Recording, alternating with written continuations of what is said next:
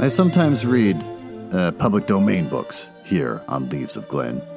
And they were written a long time ago, so they're usually racist or sexist or bigoted. But in there somewhere and all that is a story, and that's why those stories are famous. Other times, I read works from independent authors, and they're delightfully not racist, but they might have adult language or adult situations. So that's your warning, but I'm sure you are grown up enough to handle it. Don't write to me complaining.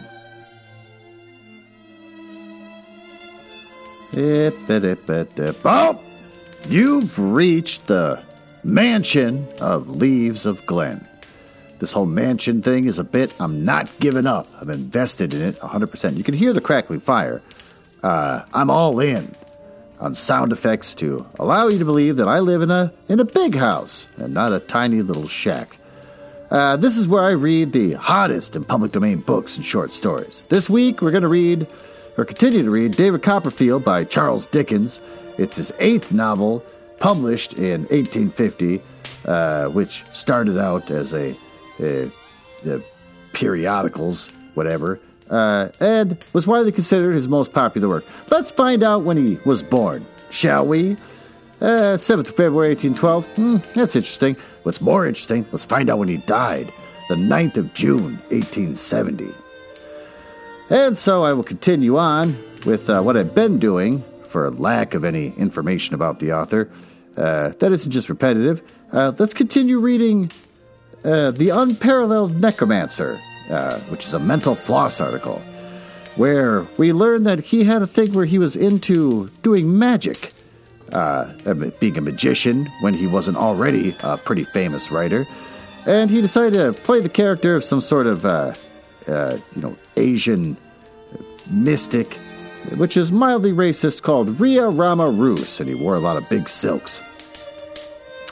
The exact date of Ria Rama Rus' final performance isn't clear, but it seems likely that it was sometime in September. That's notable. In front of an invited audience of friends and family. Not much of a show. Dickens, dressed in a gaudy Eastern robes, and performed a selection of tricks including the leaping card wonder, the traveling doll wonder, and the climax of his act, according to his self-penned playbill, the pudding wonder. I actually might want to see the pudding wonder. Sounds kind of interesting. Sadly, the Dickens family trip to the Isle of Wight was marred by tragedy when John Leech, a longtime friend of Dickens who had accompanied them on their holiday, got into trouble while swimming in the sea and was crushed against the rocks by a wave. Oh, that's horrible. He suffered a terrible head injury that left him dazed and considerable pain for several days, which Dickens later wrote, "It is quite impossible to get him to maintain any one position for 5 minutes. It was like a ship in distress in a sea of bedclothes." That's weird. Amazingly, when all the best medical treatments known at the time failed, Dickens used another of his conjuring hobbies to help nurse Leech back to health when he hypnotized him into a deep, recuperative sleep. When Leech eventually woke up, he was well on the road to a total recovery. That seems like BS. Well, let's recap what we read in the previous chapter, chapter 9. It's David's birthday. Well, that sounds fun and delightful. But he gets pulled into the principal's office. Nah, that's not so fun. He was kind of thinking maybe he'll get cupcakes or something since it's his birthday, but nope. The principal tells him, your mom's sick. Real sick. And there was kind of a long thing about that where they went back and forth between David asking how sick, what's wrong with her, and then he goes, she's so sick she's dead. And also that baby of hers died with her. And as I said earlier, didn't they have other options to feed the baby? If the mom dies, it's like, well, let's just put this baby in the closet because no one's going to feed it. But apparently the baby died too. And then Clara spends the majority of her time with David after the funeral and everything, just kind of bragging about how she was there when Clara died. So that's pretty much it for that. Crap, I still got more time left. Well, I hurt my butt bone helping move my sister and my brother-in-law into their place. I fell on my butt at one point as we were moving a bed and got real sore. Found out that bone, your butt bone, is also called, hilariously enough, your coccyx. So think about that. As I continue to read this story, thank God for the grandfather clock. Let's dive into the story and get this out of the way.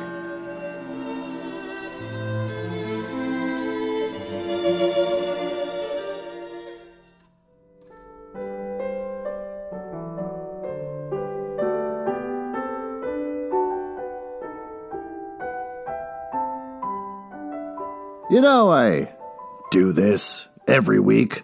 When Ben and I don't do a Book Boys episode, sometimes I do this twice a week. So, it gets a little mundane. I gotta change it up. Oh, you listeners, you want routine. You're like babies. You want the same thing over and over, and you don't ever want it to change. So fine, I won't change anything. Will that make you happy? But for me, I listen to the same public domain music that I've downloaded and put on this show. I need to spice it up.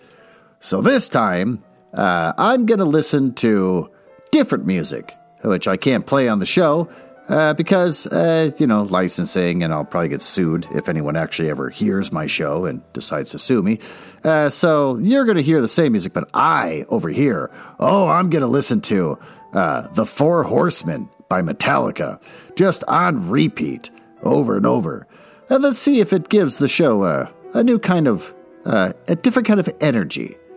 Hey, well, heavy metal music from the early 80s. We'll see what happens. There we go, turned it on. Oh, that's loud. Loud. And a lot of white angst.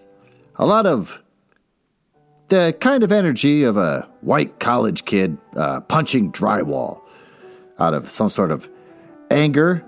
Well, let's start with Chapter 10. I become neglected and am provided for. The first act of business Miss Murdstone performed when the day of the solemnity was over and light was freely admitted into the house was to give Peggotty a month's warning. What a jerk. Much as Peggotty would have disliked such a service, I believe she would have retained it for my sake, in preference to the best upon earth. She told me we must part, and told me why.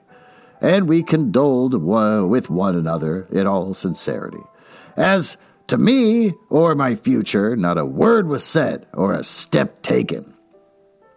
Happy they would have been, I dare say, if they could have dismissed me at a month's warning. Too, I mustered courage once to ask Miss Murdstone when I was going back to school, and she answered dryly she believed I was not going back at all. I was told nothing more. Oh, you can't see that beautiful boy? The one he loves so much? I was very anxious to know what was going to be done with me, and so was Peggotty, but neither she nor I could pick up any information on the subject. There was one charge in my condition, which, while it relieved me of a great deal of present uneasiness, might have made me, if I had been capable of considering it closely, yet more uncomfortable about the future. It was this. The constraint which had been put upon me was quite abandoned. I was so far from being required to keep my dull post at the parlor that on several occasions, when I took my seat there, Miss Murdstone frowned at me to go away. I was so far from being warned off from Peggotty's society that, provided I was not in Mr. Murdstone's, I was never sought out or inquired for. At first, I was in a daily dread of his taking my education in hand again, or of Miss Murdstone devoting herself to it, but I soon began to think that such fears were groundless, and that all I had to anticipate was neglect. I don't concede that this discovery gave me much pain then. I was still giddy with the shock of my mother's... Giddy with the shock of your mother's death? That's a weird way of phrasing it. I guess giddy meant something different back then. And in a kind of stunned state as to all the tributary things, I can recollect indeed to have speculated at odd times on the possibility of my not being taught anymore, or cared for anymore, and growing up to be a shabby, moody man, lounging an idle life away about the village as well as the feasibility of my getting rid of this picture by going away somewhere, like a hero in a story, to seek my fortune. But these were transient visions, daydreams I sat looking at, sometimes, as if they were faintly painted or written on the wall of my room, and which, as they melted away, left the wall blank again. "Peggotty!" I said in a thoughtful whisper one evening when I was warming my hands at the kitchen fire. Mr. Murdstone likes me less than he used to. He never liked me much, Peggotty, but he would rather not even see me now if he can help it." "Perhaps it's his sorrow," said Peggotty, stroking my hair. "I'm sure, Peggotty, I am sorry, too. If I believed it was his sorrow, I should not think of it at all. But it's not that. Oh, no, it's not that." How do you know it's not that?" said Peggotty after a silence. Oh, his sorrow is another and quite different thing. He is sorry at this moment, sitting by the fireside with Miss Murdstone. But if I was to go in, Peggotty, he would be something besides." Burp. "What would he be?" said Peggotty. "Oh, angry," I answered, with an involuntary imitation of his dark frown. "If he was only sorry, he wouldn't look at me like he does. Oh, I am only sorry, and it makes me feel kinder." Peggotty said nothing for a little while, and I warmed my hands as silent as she. "Davy," she said at length. Yes, Peggotty?" "I have tried, my dear, all ways I could think of, all the ways there are and all the ways there ain't. In short, to get a suitable service here in Blunderstone, but there's no such thing, my love." What do you mean to do, Peggotty?" says I, wistfully. "Do you mean to go and seek your fortune?" "Oh, I expect I shall be forced to go to Yarmouth," replied Peggotty, "and live there." You might have gone farther off," I said, bargaining a little, "and being as bad as lost, I shall see you sometimes, my dear old Peggotty. There, you won't be quite at the other end of the world, will you?" "Contrary ways! Please God," cried Peggotty, with great animation. "As long as you are here, my pet, I shall—" "My pet!" Oh, she says it. That's a phrase I use all the time, and people keep telling me it sounds perverted and creepy. But they're saying in this book, and it is in a loving manner. "I shall come over every week of my life to see you. One day, every week of my life!" Exclamation point.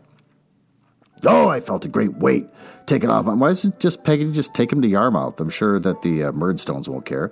I mind the promise. Even that was not all, for Peggotty went on to say, "I'm a-going, going, Davy, you see, to my brothers. First, for another fortnight's visit, just till I have had time to look about me, and to get something like myself again. Now, I have been thinking that perhaps, as they don't want you here at present, you might be let go to go along with me." Well, there we go. They're doing like I said in this book.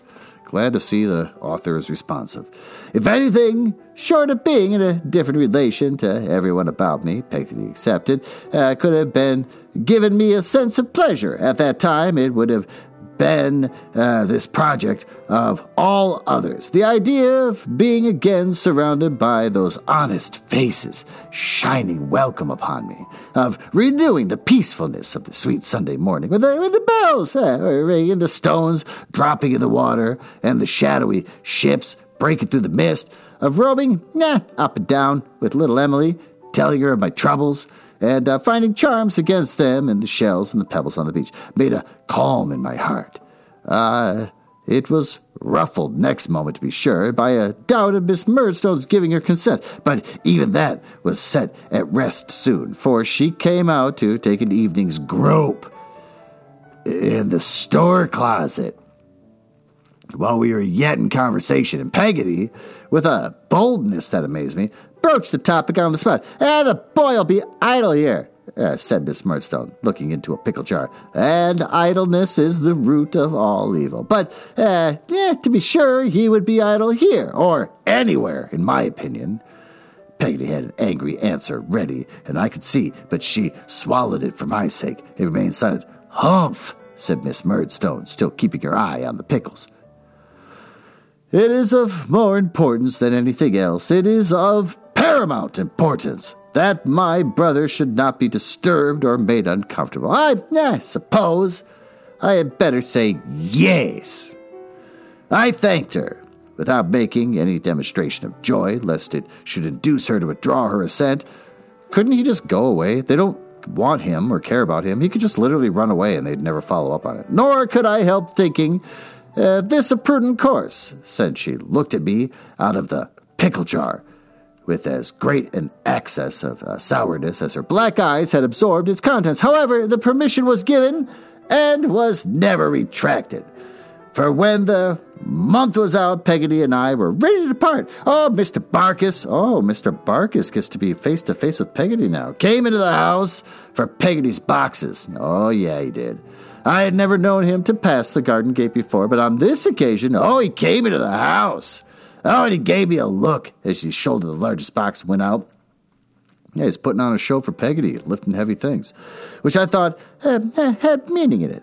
If meaning could ever be said to find its way into Mr. Barkit's visage, Peggotty was naturally in low spirits at leaving what had been her home for so many years, and where the two strong attachments of her life for my mother and myself had been formed. She'd been walking in the churchyard, too, very early, and she got into the cart, and she sat in it with her handkerchief in her eyes. Now, this is going to bode well for Barkis. She's in a mood. So long as she remained in this condition, Mr. Barkis gave no sign of life whatsoever. Good for him. This is not the time to get aggressive. He sat in his usual place and attitude like a great stuffed figure.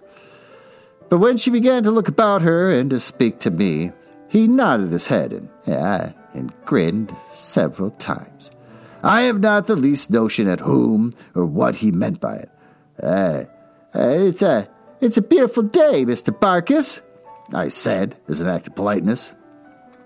It ain't bad, said Mr. Barkis, who generally qualified his speech and rarely committed himself. Peggotty is quite comfortable now, Mr. Barkis, I remarked for his satisfaction. Is she, though? Said Mr. Barkis, after reflecting about it with a sagacious, wow, I can't say this word. Something happened to my brain. I'm having like a mini stroke. Sagacious. There, I said it.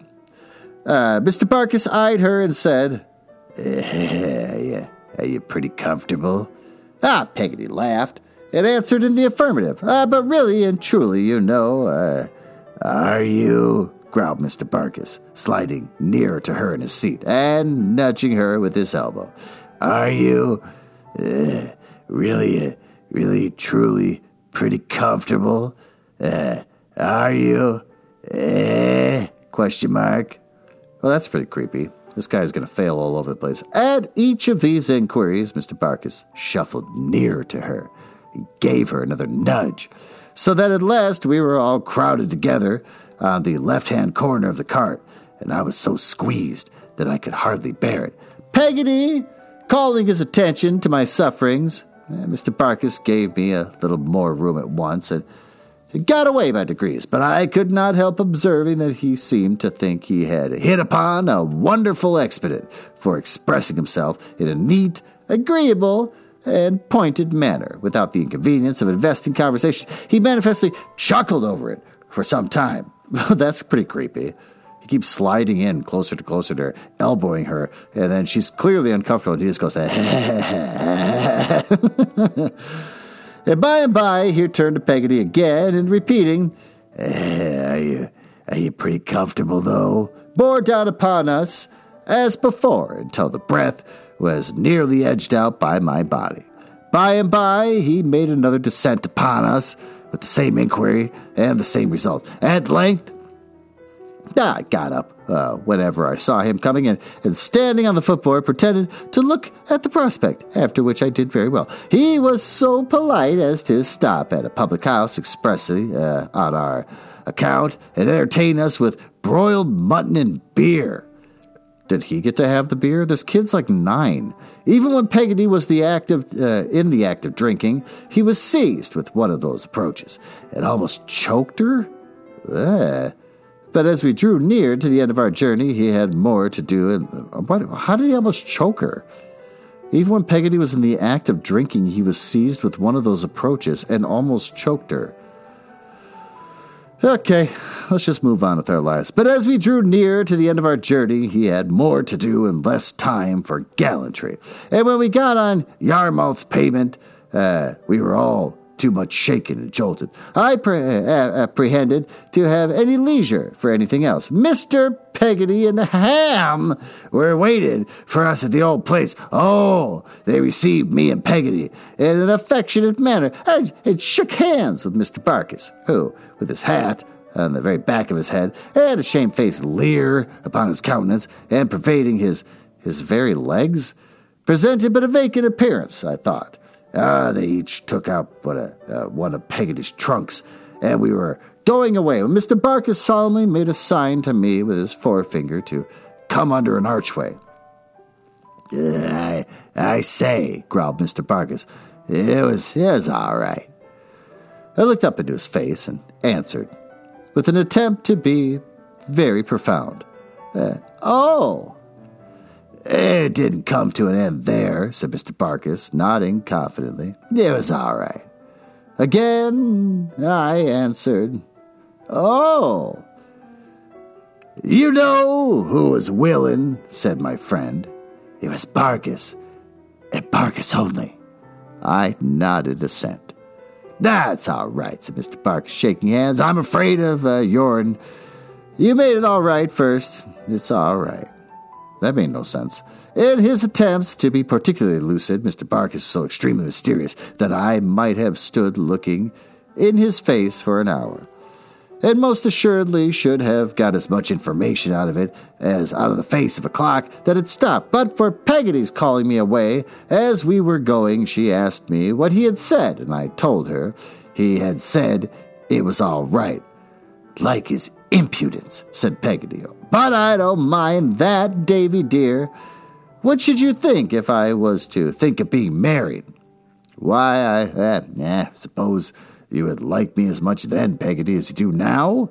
I returned after a little consideration, greatly to the astonishment of the passengers in the street, as well as the relations going on before. The good soul was obliged to stop and embrace me on the spot. Really, that made people stop in the street and watch, with many protestations of her unalterable love. Tell me, what should you say, darling, she asked again when this was over and we were walking on. If you were thinking of being married to Mr. Barkis, Peggotty? Yes, said Peggotty. I should think it would be a very good thing, for then, you know, Peggotty, you would always have the horse and the cart to bring you over to see me, and you would come for nothing. And be sure of coming. The sense of the dear, cried Peggotty. What have I been thinking of this month back? Yes, my precious, and I think I should be more independent altogether. You see, let alone my working with a better heart in my own house than I could in anybody else's now. I don't know what I might be fit for now as a servant to a stranger, and I shall always be near my pretty's resting place, said Peggotty, musing, and be able to see it when I like, and when I lie down to rest, I may not laid off far from my darling girl.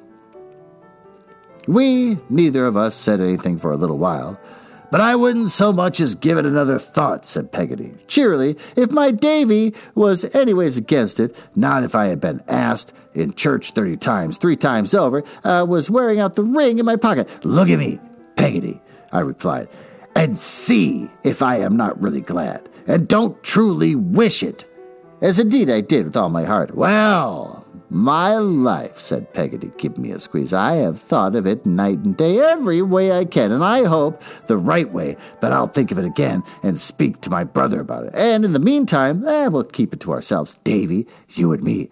Barkis, that's a good plain creature, said Peggotty, and if I tried to do my duty by him, I think it would be my fault if I wasn't pretty comfortable, said Peggotty, laughing heartily. This quotation from Mr. Barkis was so appropriate, it tickled us both so much, that we laughed again and again, and were quite in the pleasant humor when we came within view of Mr. Peggotty's cottage. It looked, just the same, except that it may perhaps have shrunk a little in my eyes, and Mrs. Gummidge was waiting at the door as if she had stood there ever since, all within the same, down to the seaweed, to the blue mug in my bedroom. I went into the outhouse to look about me, and the very same, so it's not where you poop and pee, and the very same lobsters, crabs, and crawfish, possessed by the same desire to pinch the world in general, appeared to be in the same state of conglomeration in the same old corner. Yeah, I don't think they're pooping and peeing in an outhouse that has a bunch of lobster and crabs and stuff just sitting there. But there was no little Emily to be seen, so I asked Mr. Peggotty where she was. She's at school, sir, said Mr. Peggotty, wiping the heat consequent on the portage of Peggotty's box from his forehead. She'll be home, looking at the Dutch clock, in from 20 minutes to half hour's time. We all on us feel the loss of her, bless ye. Mrs. Gummidge moaned. Yeah, cheer up, Mawther, M-A-W-T-H-E-R, cried Mr. Peggotty. I feel it more than anybody else, said Mrs. Gummidge. I'm a lone, lorn creature, C-R-E-E-T-U-R, that again. And she used to be almost the only thing that didn't go contrary with me. Mrs. Gummidge, whimpering and shaking her head, applied herself to blowing the fire. Mr. Peggotty, looking round us, while she was so engaged, said in a low voice, which he shaded with his hand, the old 'un, from his rightly conjectured, that no improvement had taken place since my last visit in the state of Mr. Gummidge's spirits. Now the whole place was, or it should have been, quite as delightful a place as ever, yet it did not impress me in the same way. I felt rather disappointed with it. Perhaps it was because little Emily was not home. I know the way by which she would come, and presently found myself strolling along the path to meet her. A figure appeared in the distance before long, and I soon knew it to be Emily. It was a little creature, still in stature, though she was grown. But when she drew nearer, and I saw her blue eyes looking bluer, and her dimpled face looking brighter, and her whole self prettier and gayer, a curious feeling came over me that made me pretend not to know her, pass by as if I were looking at something a long way off. I've done such things since in later life where I am mistaken. Little Emily didn't care a bit. Oh, she saw me well enough, but instead of turning round and calling after me, ran away laughing. This obliged me to run after her. And she ran so fast that we were very near the cottage before I caught her. Oh, it's you, is it? Said little Emily. Why, you knew who it was, Emily, said I. And didn't you know who it was? Said Emily, as I was going to kiss her. Oh, what the hell? But she was covered her cherry lips with her hands and said she wasn't a baby now. God, this has all got a weird kind of energy to it. It ran away, laughing more than ever, into the house. Oh, she seemed to delight in teasing me, which is a change in her I wondered at very much. The tea table was ready, and our little locker was put out in its old place. But instead of coming to sit by me, she went and bestowed her company upon the grumbling Mrs. Gummidge, and on Mr. Peggotty's inquiring why, rumpled her hair all over her face to hide it, and could do nothing but laugh. A little puss, is it? Said Mr. Peggotty. That's weird, patting her with a great hand. So shish is, cried Ham. Masser Davy bore, so shish is. And he sat and chuckled at her for some time in a state of mingling admiration and delight, and made his face a burning red. Little Emily was spoiled by them all, in fact, by no one more than Mr. Peggotty himself, whom she could have coaxed into anything by only going and laying her cheek against his rough whisker. That was my opinion, at least when I saw her do it, and I held Mr. Peggotty to be thoroughly in the right. But she was so affectionate, and so sweet-natured, and had such a pleasant manner of being both sly, burp, and shy at once, that she captivated me more than ever.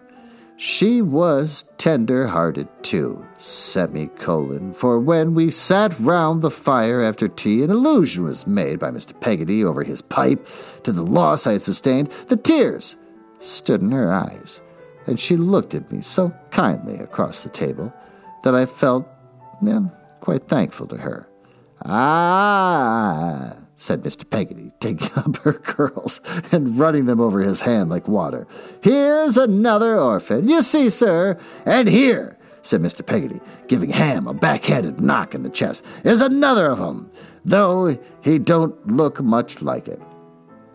"Yeah, if I had you for my guardian, Mr. Peggotty," said I, shaking my head, "I don't think I should feel much like it." "Well said, Master Davy boy," cried Ham, in an ecstasy. "Hurrah! Well said. No more you wouldn't. Whore. H-O-R, exclamation point, H-O-R. Here he returned Mr. Peggotty's backhander, and little Emily got up and kissed Mr. Peggotty. "And how's your friend, sir?" said Mr. Peggotty to me. "Steerforth," said I. "That's a name," cried Mr. Peggotty, turning to Ham. "I knowed it was something in our way."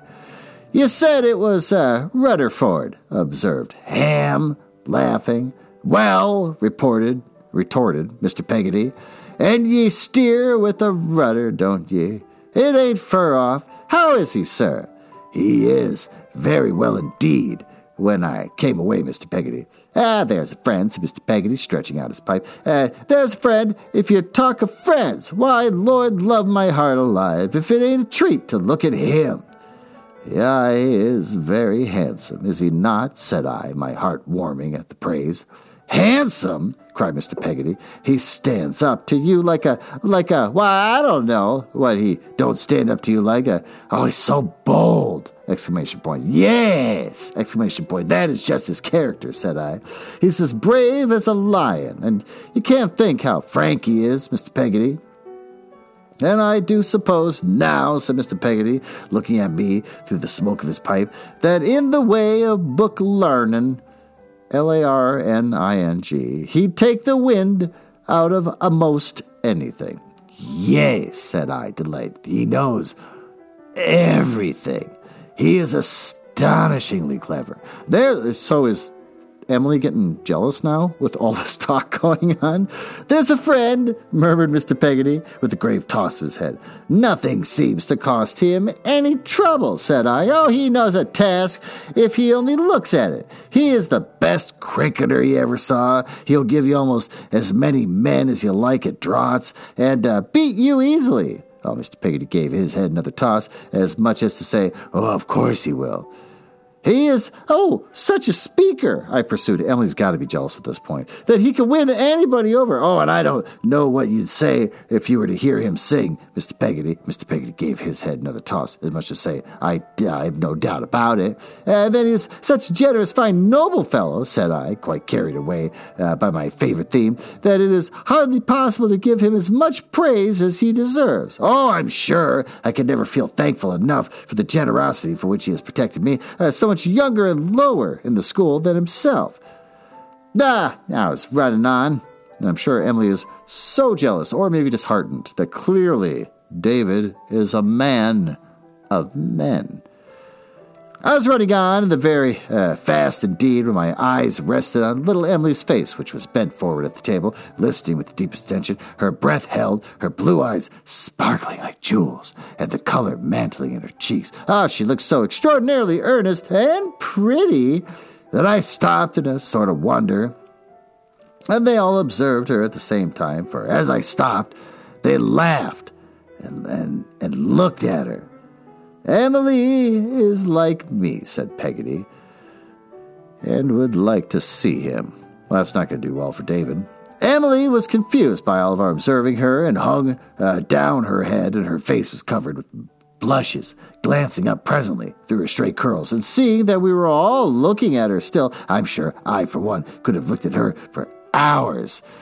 She ran away, and kept away till it was nearly bedtime. I lay down in the little old bed in the stern of the boat, and the wind came moaning on across the flat as if it had done before, but I could not help fancying now that it moaned of those who are gone, and instead of thinking that the sea might rise in the night and float the boat away, I thought of the sea that had risen since I last heard those sounds, and drowned my happy home, I recollect, as the wind and the water began to sound fainter in my ears, putting a short clause into my prayers, petitioning that I might grow up to marry little Emily, and so dropping lovingly asleep.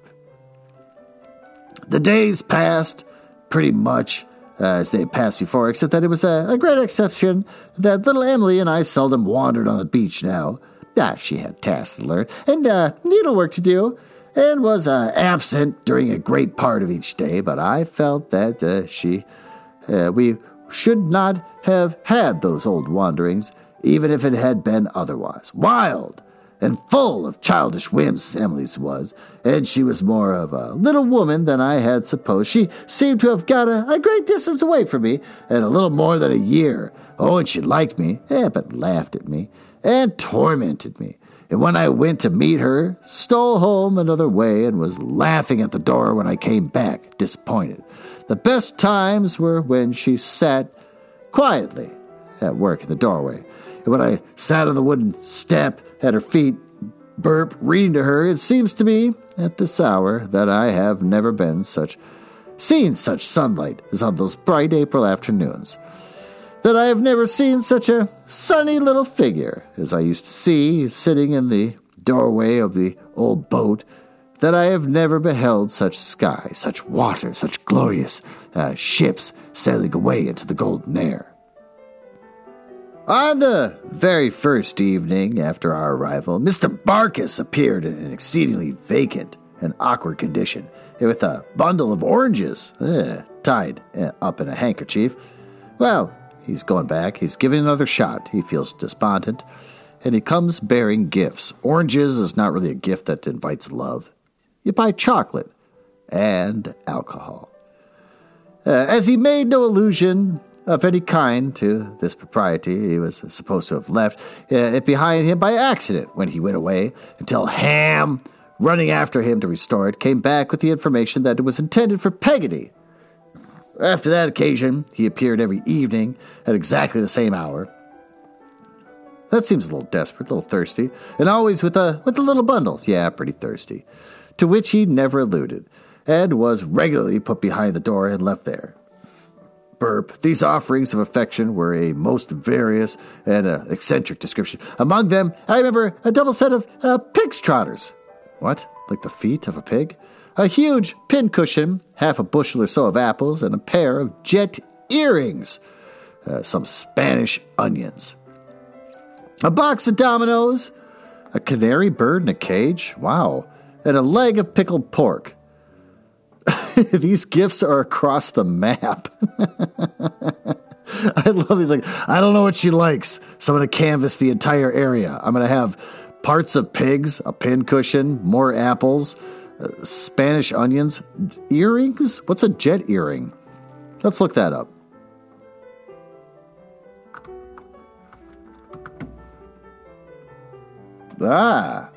Oh, they're just weird black earrings. That's weird. Okay, they're just some sort of black metal. I don't know what the heck that is, a stone.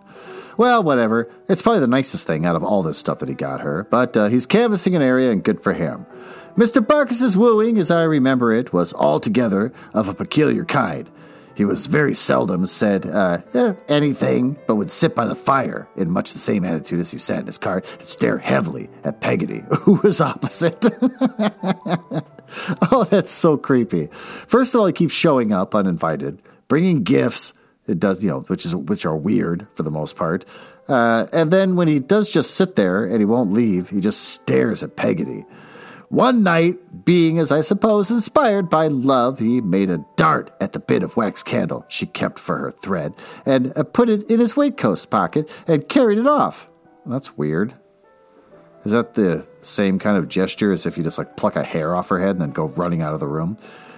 After that, his great delight was to produce it when it was wanted, sticking to the lining of his pocket in a partially melted state and pocketed again when it was done with. He seemed to enjoy himself he seems obsessive, very much, and not to feel at all called upon to talk. Even when he took Peggotty out for a walk on the flats, he had no uneasiness on that head, I believe, contenting himself with now and then asking her if she was pretty comfortable.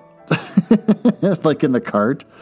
He can only talk to people in relation to driving them. And I remember that sometimes after he was gone, Peggotty would throw her apron over her face, this again, and laugh for half an hour. Oh, Lord. Indeed, we were all more or less amused, except that miserable Mrs. Gummidge, whose courtship would appear to have been of an exactly unparalleled nature, was so continually reminded by these transactions of the old one. Boy. At length, when the term of my visit was nearly expired, it was given out that Peggotty and Mr. Barkis were going to make a day's holiday together. How does this happen with this creepy, weird, quiet man? And that little Emily and I were to accompany them. Weird, and I had but a broken sleep the night before, in anticipation of the pleasure of a whole day with Emily. Oh, we were all astir. Bedtimes in the morning, and while we were yet at breakfast, Mr. Barkis appeared in the distance, driving a chaise cart toward the object of his affections.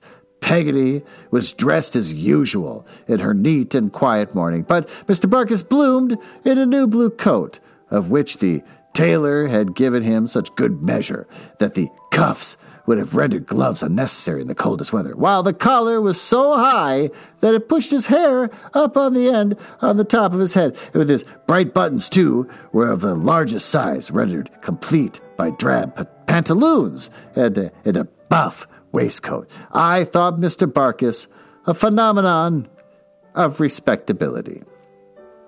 Well, with that, let's take a break. Let's retire into the boudoir, where you and I will have a moment of intimacy.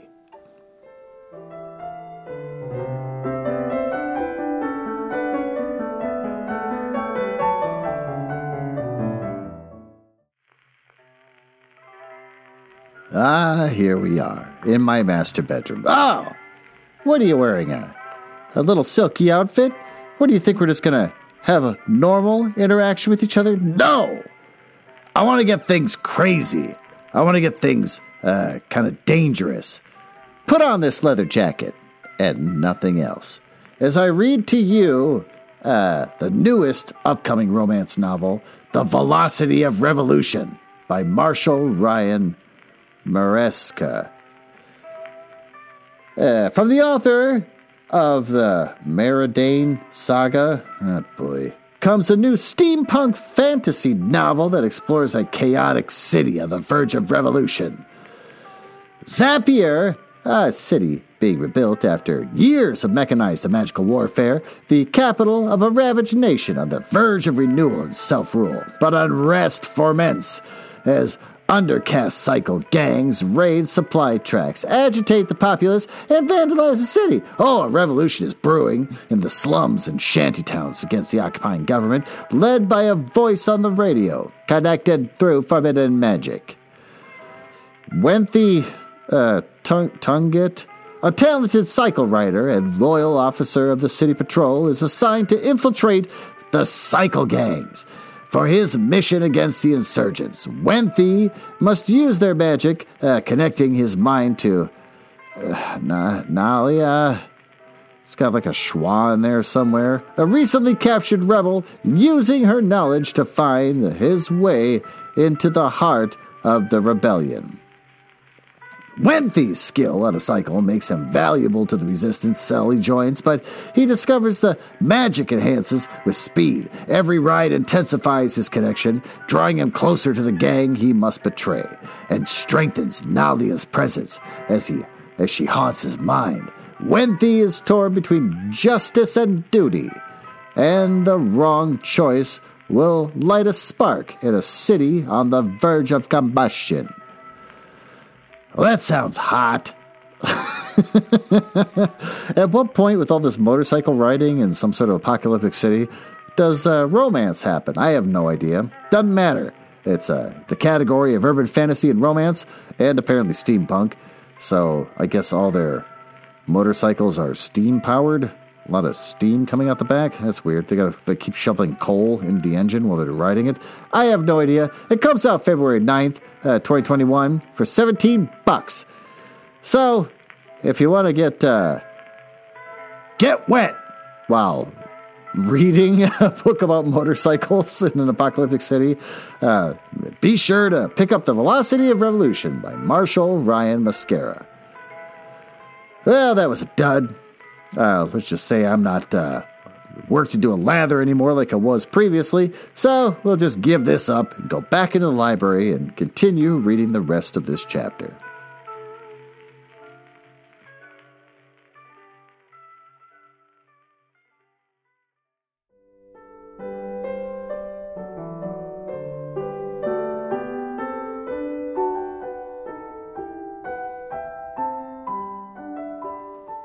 Go on. Nestle into this big, comfy, Naugahyde chair that I have going on here in the library as I continue to read from you Chapter 10 of this book.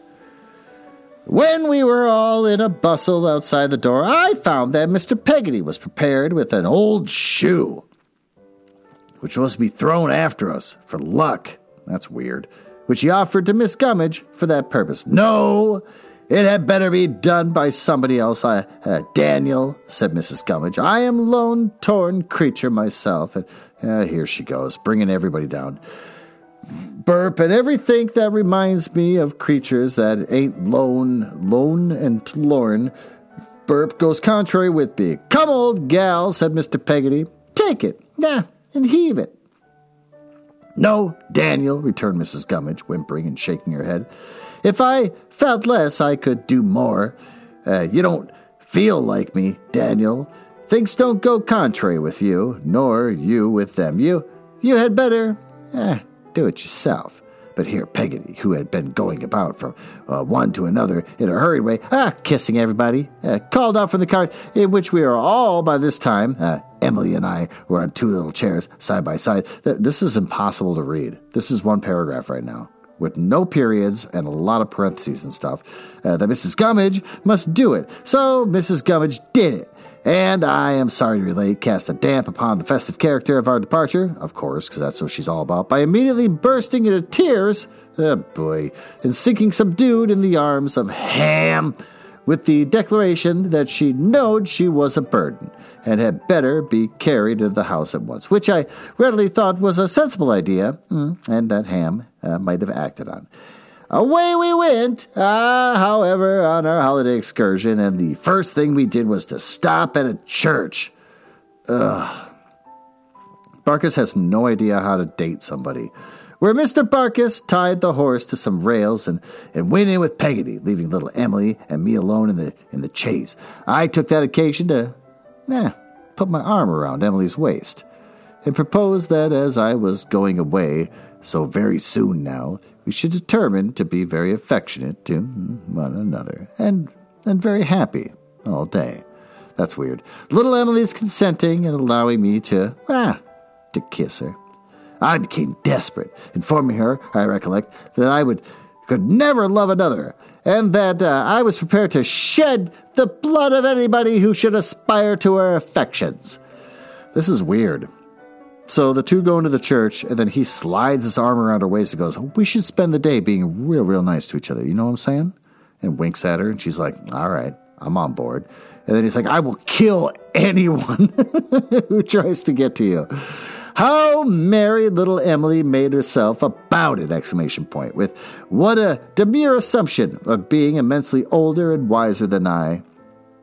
The fairy little woman said I was a, quote, silly boy, and that we laughed so charming that I forgot the pain of being called by that despairing name in the pleasure of looking at her. Oh, Mr. Barkis and Peggotty were a good while in the church, but came out at last. What are they doing in there? And then we drove away into the country. As we were going along, Mr. Barkis turned to me and said, with a wink, by the by, that I should hardly have thought before that we could think, or could wink. What name was it as I rode up in the cart? Clara Peggotty, I answered. What name would it be as I should write up now if there was a tilt here? What the hell's going on? Clara Peggotty again, I suggested. Clara Peggotty Barkis, he returned, and burst into a roar of laughter that shook the chaise. In a word, they were married. That's really? So he spends weeks showing up, dropping off an array of gifts to cover a wide canvas, sitting quietly staring at Peggotty by the fire and not speaking to her, going out for walks with her and only asking cart-related questions like, are you comfortable, while she's walking? So he's just like this weird broken sim. And then they go out on their first real date and they bring kids, and then they just get married right there on the spot. This is the weirdest thing I've ever heard.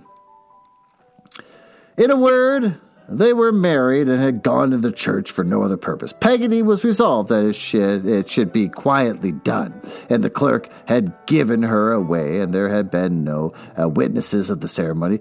She was a little confused when Mr. Barkis made this abrupt announcement of their union, and could not hug me enough in token of her unimpaired affection. But she soon became herself again, and said she was very glad it was over. We drove to a little inn in a by-road, where we were expected, and where we were very comfortable, had a very comfortable dinner, and passed away the day in great satisfaction. If Peggotty had been married every day for the last 10 years, she would hardly have been more at her ease about it. It made no sort of difference to her. She was just the same as ever, and went out for a stroll with little Emily, and me before tea, while Mr. Barkis philosophically smoked his pipe and enjoyed himself, I suppose, with the contemplation of his happiness. If so, that sharpened his appetite. For I distinctly call to mind, although he had eaten a good deal of pork and greens at dinner, and had finished off with a fowl or two, he was obliged to have a cold broiled bacon for tea, and disposed of a large quantity without any emotion. That whole thing was weird. He had bacon for tea? Whatever. I have often thought since what an odd, innocent, out-of-the-way kind of wedding it must have been! ! We got into the chaise again soon after dark and drove cozily back, looking up at the stars and talking about them. I was their chief exponent and opened Mr. Barkis's mind to an amazing extent. I told him all I knew, but he would have believed anything I might have taken into my head to impart to him, for he had a profound veneration for my abilities, and informed his wife in my hearing on that very occasion that I was a young Rosas, by which I think he meant prodigy. When we had exhausted the subject of the stars, or rather when I had exhausted the mental faculties of Mr. Barkis, little Emily and I made a cloak of an old wrapper, and I sat under it for the rest of the journey. Ah, how I loved her! What happiness, I thought, if we were married and were going away anywhere to live among the trees in the fields, never growing older, never growing wiser, children ever rambling hand in hand through the sunshine and among the flowery meadows, lying down our heads on moss at night in a sweet sleep of purity and peace, and buried by the birds when we were dead!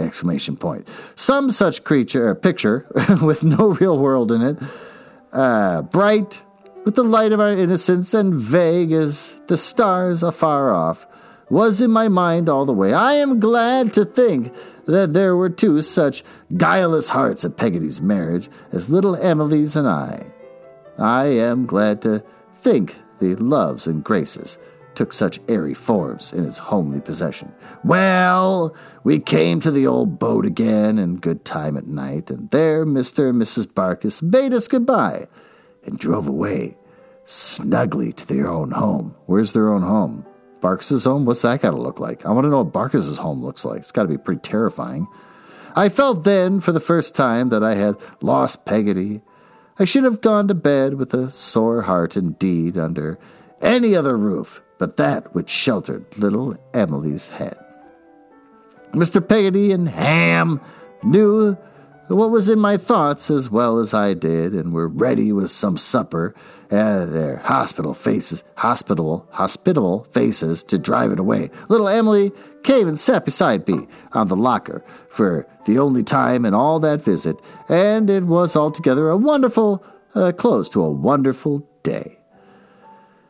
It was night tide, and soon after we went to bed, Mr. Peggotty and Ham went out for fish. I felt very brave at being left alone in the solitary house and protector of Emily's and Mrs. Gummidge, and only wished that a lion or a serpent or any ill-disposed monster would make an attack upon us, that I might destroy him and cover myself with glory. But as nothing of the sort happened to be walking about on Yarmouth Flats that night, I provided the best substitute I could for dreaming of dragons until morning.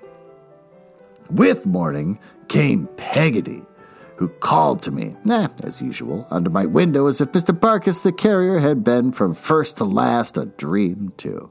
After breakfast, she took me to her own home. Oh, here we go. And a beautiful little home it was it? Of all the movables in it, I must have been impressed by a certain old bureau of some dark wood in the parlor. The tile-floored kitchen was a general sitting room, in parentheses, which a retreating top, which opened, let down, and became a desk, within which was a large quarto edition of Fox's Book of Martyrs. This precious volume, of which I do not recollect one word, I immediately discovered and immensely applied myself to, and never visited the house afterwards. But I kneeled on a chair, opened the casket where this gem was enshrined, spread my arms over the desk, and fell to devouring the book afresh. I was chiefly edified, I am afraid, by the pictures, which were numerous and represented all kinds of dismal horrors. But the martyrs in Peggotty's house have been inseparable in my mind ever since, and are now. Well, I took leave of Mr. Peggotty and Ham and Mrs. Gummidge and little Emily that day, and passed the night at Peggotty's, in a little room in the roof, parentheses, with the crocodile book on a shelf by the bedshead. Oh, that's cute. Which was to be always mine, Peggotty said, and should always be kept for me in exactly the same state. Young or old, Davy dear, as long as I am alive and have this house over my head, said Peggotty, you shall find it as if I expected you were directly minute. I shall keep it every day as I used to keep your old little room, my darling, as if you was to go to China. You might think of it as being kept just the same, all the time you were away. I felt the true consistency of my old dear nurse with all my heart, and thanked her as well as I could. That was not very well, for she spoke to me thus, with her arms around my neck. This is weird. In the morning, and I was going home in the morning, and I went home in the morning with herself and Mr. Barkis in the cart. They left me at the gate, not easily or lightly, and it was a strange sight to me to see the cart go on, taking Peggotty away, and leaving me under the old elm trees looking at the house, in which there was no face to look on mine with love or liking any more. And now I fell to a state of neglect which I cannot look back upon without compassion. I fell at once into a solitary condition, apart from the friendly notice, apart from the society of all of the boys my own age, apart from the all companionship but my own spiritless thoughts, which seems to cast its gloom upon this paper as I write.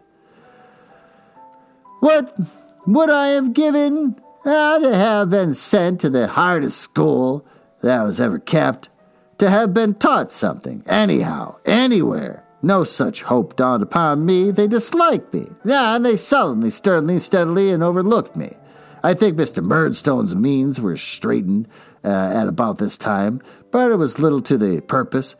He could not bear me, and in putting me from him, he tried, as I believe, to put away the notion that I had any claim upon him, and succeeded. Wait, they dropped him back off at the mansion? With the Murdstones? Is that what's happening right now? I was not actively ill-used. I was not beaten or starved, but the wrong that was done to me had no intervals of relenting, and was done in a systematic, passionless manner. Now, day after day, week after week, and month after month, I was coldly neglected. I wonder sometimes, when I think of it, what they would have done if I had been taken with an illness. Whether I should have lain down in my lonely room and languished through it in my usual solitary way, or whether anybody would have helped me out. When Mr. and Mrs. Murdstone were home, I took my meals with them.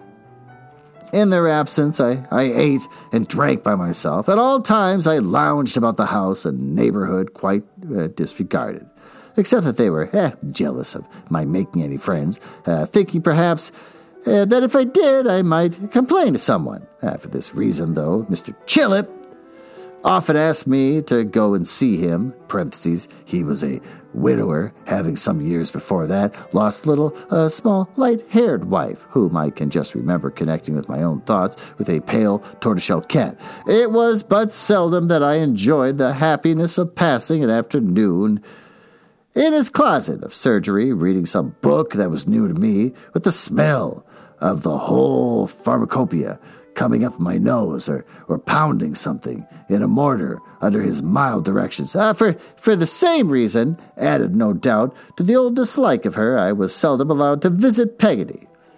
Faithful to her promise, she either came to see me or meet me somewhere near, once every week, and I never empty-handed, but many and bitter were the disappointments I had in being refused permission to pay a visit to her at the house. Some few times, however, at long intervals, I was allowed to go there, and then I found out that Mr. Barkis was something of a miser, or as Peggotty dutifully expected, was a quote, a little near, and kept a heap of money in a box under his bed, which he pretended was only full of coats and trousers. In this coffer, his riches hid themselves with such a tenacious modesty that the smallest installments could only be tempted out by artifice, so that Peggotty had to prepare a long and elaborate scheme, a very gunpowder plot for every Saturday's expenses. All this time I was so conscious of the waste of any promise I had given, and of my being utterly neglected, that I should have been perfectly miserable. Oh, I had no doubt. But for the old books, they were my only comfort, and I was as true to them as they were to me, and read them over and over, I don't know how many times more.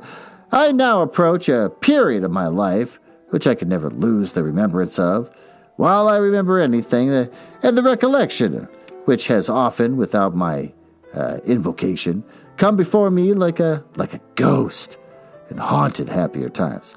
Oh, I'd been out one day, loitering somewhere in the listless, meditative manner that my way of life engendered, when turning the corner of a lane near our house, I came upon Mr. Murdstone walking with a gentleman. Oh, I was confused, and was going by them when the gentleman cried, "What, Brooks?" "No, sir, David Copperfield," I said. "Oh, don't tell me you are Brooks," said the gentleman. "You are Brooks of Sheffield. That's your name." At these words I observed the gentleman more attentively, his laugh coming to my remembrance. Too, I knew him to be Mr. Quinnan, whom I had gone over to Lowest Loft with Mr. Murdstone to see before. It was no matter, I need not recall when. "And how do you get on? And where are you being educated, Brooks?" said Mr. Quinnan. Oh, he had put his hand upon my shoulder and turned me about to walk with them. I did not know what to reply, but glanced dubiously at Mr. Murdstone. Burp. "He is at home at present," said the latter. "He's not being educated anywhere. I don't know what to do with him. It's a difficult subject." That old double look was on me for a moment, and then his eyes darkened with a frown, as it turned in its aversion elsewhere. "Humph," said Mr. Quinnan, looking at us both. I thought, fine weather. Silence ensued, and I was considering how I could best disengage my shoulder from his hand and go away, when he said, "I suppose you're a pretty sharp fellow still, Brooks?" "Aye, is sharp enough," said Mr. Murdstone impatiently. "You had better let him go. He will not thank you for troubling him." On this hint, Mr. Quinnon released me, and I made my best on my way home. Looking back as I turned into the front garden, I saw Mr. Murdstone leaning against the wicket of the churchyard, and Mr. Quinnon talking to him. They were both looking after me, and I felt that they were speaking of me. Oh, Mr. Quinnon lay at our house that night after breakfast the next morning, and I had put my chair away and was going out of the room when Mr. Murdstone called me back. He then gravely repaired to another table, where his sister sat herself at her desk. Mr. Quinnon, with his hands in his pockets, stood looking out the window, and I stood looking at him all. "David," said Mr. Murdstone, "to the young, this is a world for action, not for moping and droning in." "As you do," added his sister. "Jane Murdstone, leave it to me, if you please. I say, David, to the young, this is a world of action, and not for moping and droning in. It is especially so for a young boy of your disposition, which requires a great deal of correcting, and to which no greater service can be done than to force it to conform to the ways of the working world and to bend it and break it. For stubbornness won't do here," said his sister. "What it wants is to be crushed, and crushed it must be, shall be too." Oh, he gave her a look, half in remonstrance, half in approval, and went on. "I suppose you know, David, that I am not rich." No, because he sucked up his mom's money. "At any rate, you know it now. You have received some considerable education already. Education, is costly. And even if it were not, and I could afford it, I am of opinion that it would not be at all advantageous to you to be kept at school. What is before you is a fight with the world. And the sooner you begin it, the better." I think it occurred to me that I had already begun it in my poor way, but it occurs to me now whether or no. "You have heard the counting house mentioned sometimes," said Mr. Murdstone. "The counting house, sir?" I repeated. "Of Murdstone and Grinby, in the wine trade," he replied. I suppose I looked uncertain, for he went on hastily. "You have heard the counting house mentioned, or the business, or the cellars, or the wharf, or something about it." "I think I've heard the business mentioned, sir," I said, remembering what I vaguely knew of his and his sister's resources, "but I don't know when." "Oh, it does not matter when," he returned. "Mr. Quinnon manages that business." I glanced at the latter deferentially as he stood looking out of the window. "Mr. Quinnon suggests that it gives employment to some other boys, and that he sees no reason why it shouldn't, on the same terms, give employment to you." "He having," Mr. Quinnon observed in a low voice, and half turning round, "no other prospect, Murdstone." Mr. Murdstone, with an impatient, even angry gesture, resumed, without noticing what he had said. "Those terms are that you will earn enough for yourself to provide for your eating, drinking, and pocket money.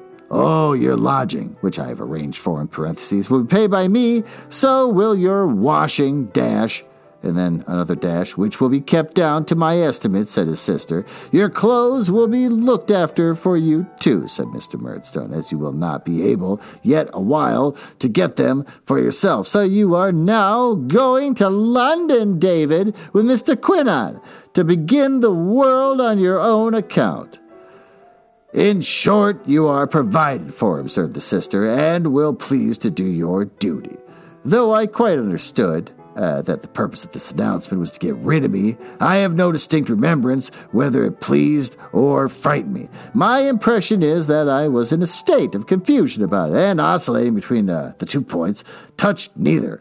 Nor had I much time for the clearing of my thoughts, as Mr. Quinnon was to go upon the morrow. Behold me on the morrow in a much worn little white hat, with a, black crepe around it for my mother, a black jacket, and a pair of hard, stiff corduroy trousers which Miss Murdstone considered the best armor for the legs that fight with the world which was now to come off. Behold me, so attired, with my little worldly all before me in a small trunk, sitting a lone, lorn child, parentheses, as Miss Gummidge might have said, in the post-chaise that was carrying Mr. Quinnon to the London coach at Yarmouth! See, see, how our house and church are lessening in the distance, how the grave beneath the tree is blotted out by the intervening objects, how the spire points upwards from my old playground, no more, and the sky is empty.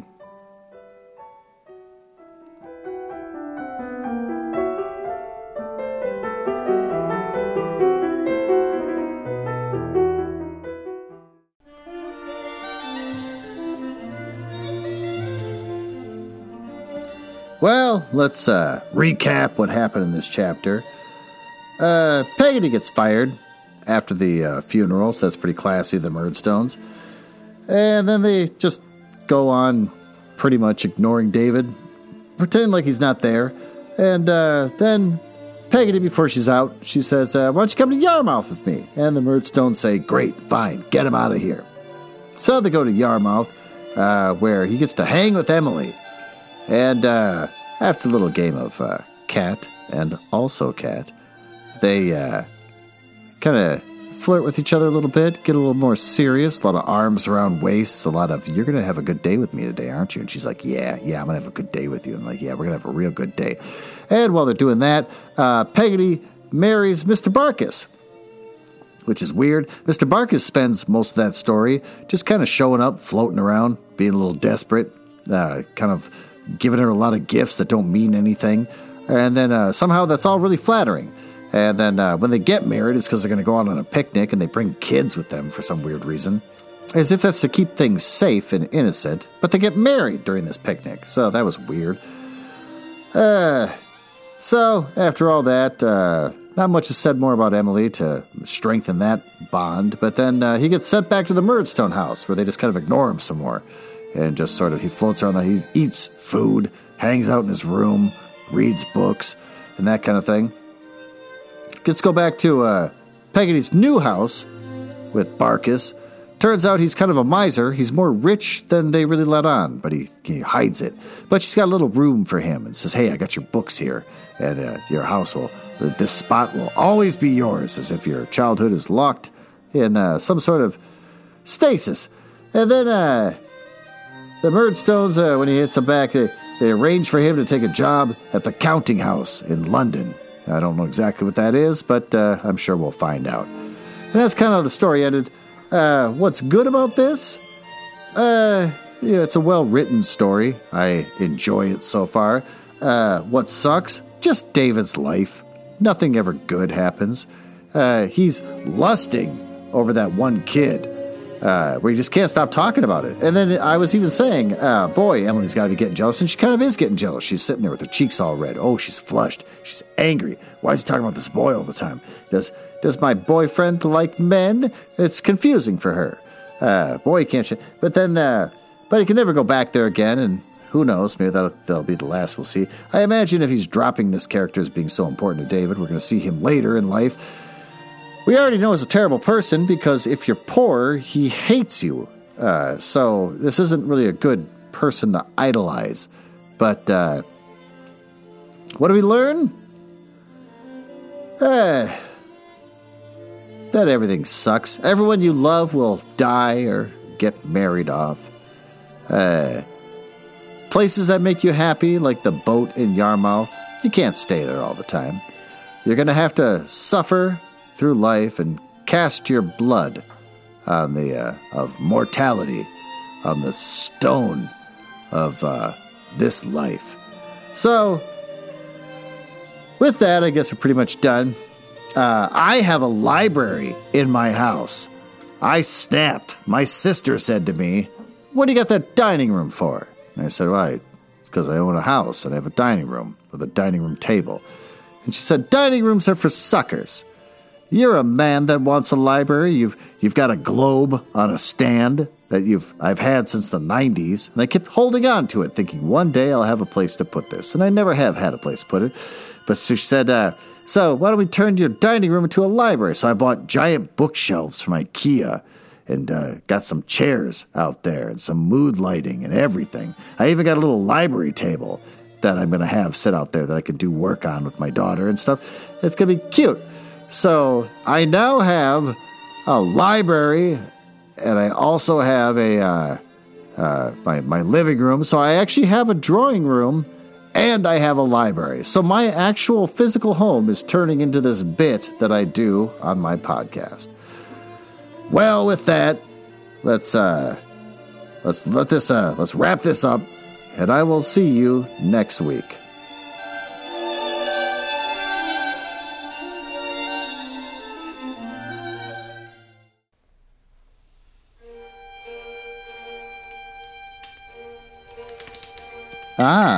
Well, it appears you found me in the part of the podcast I hate the most, where I tell you all about the places on the internet where you can find me.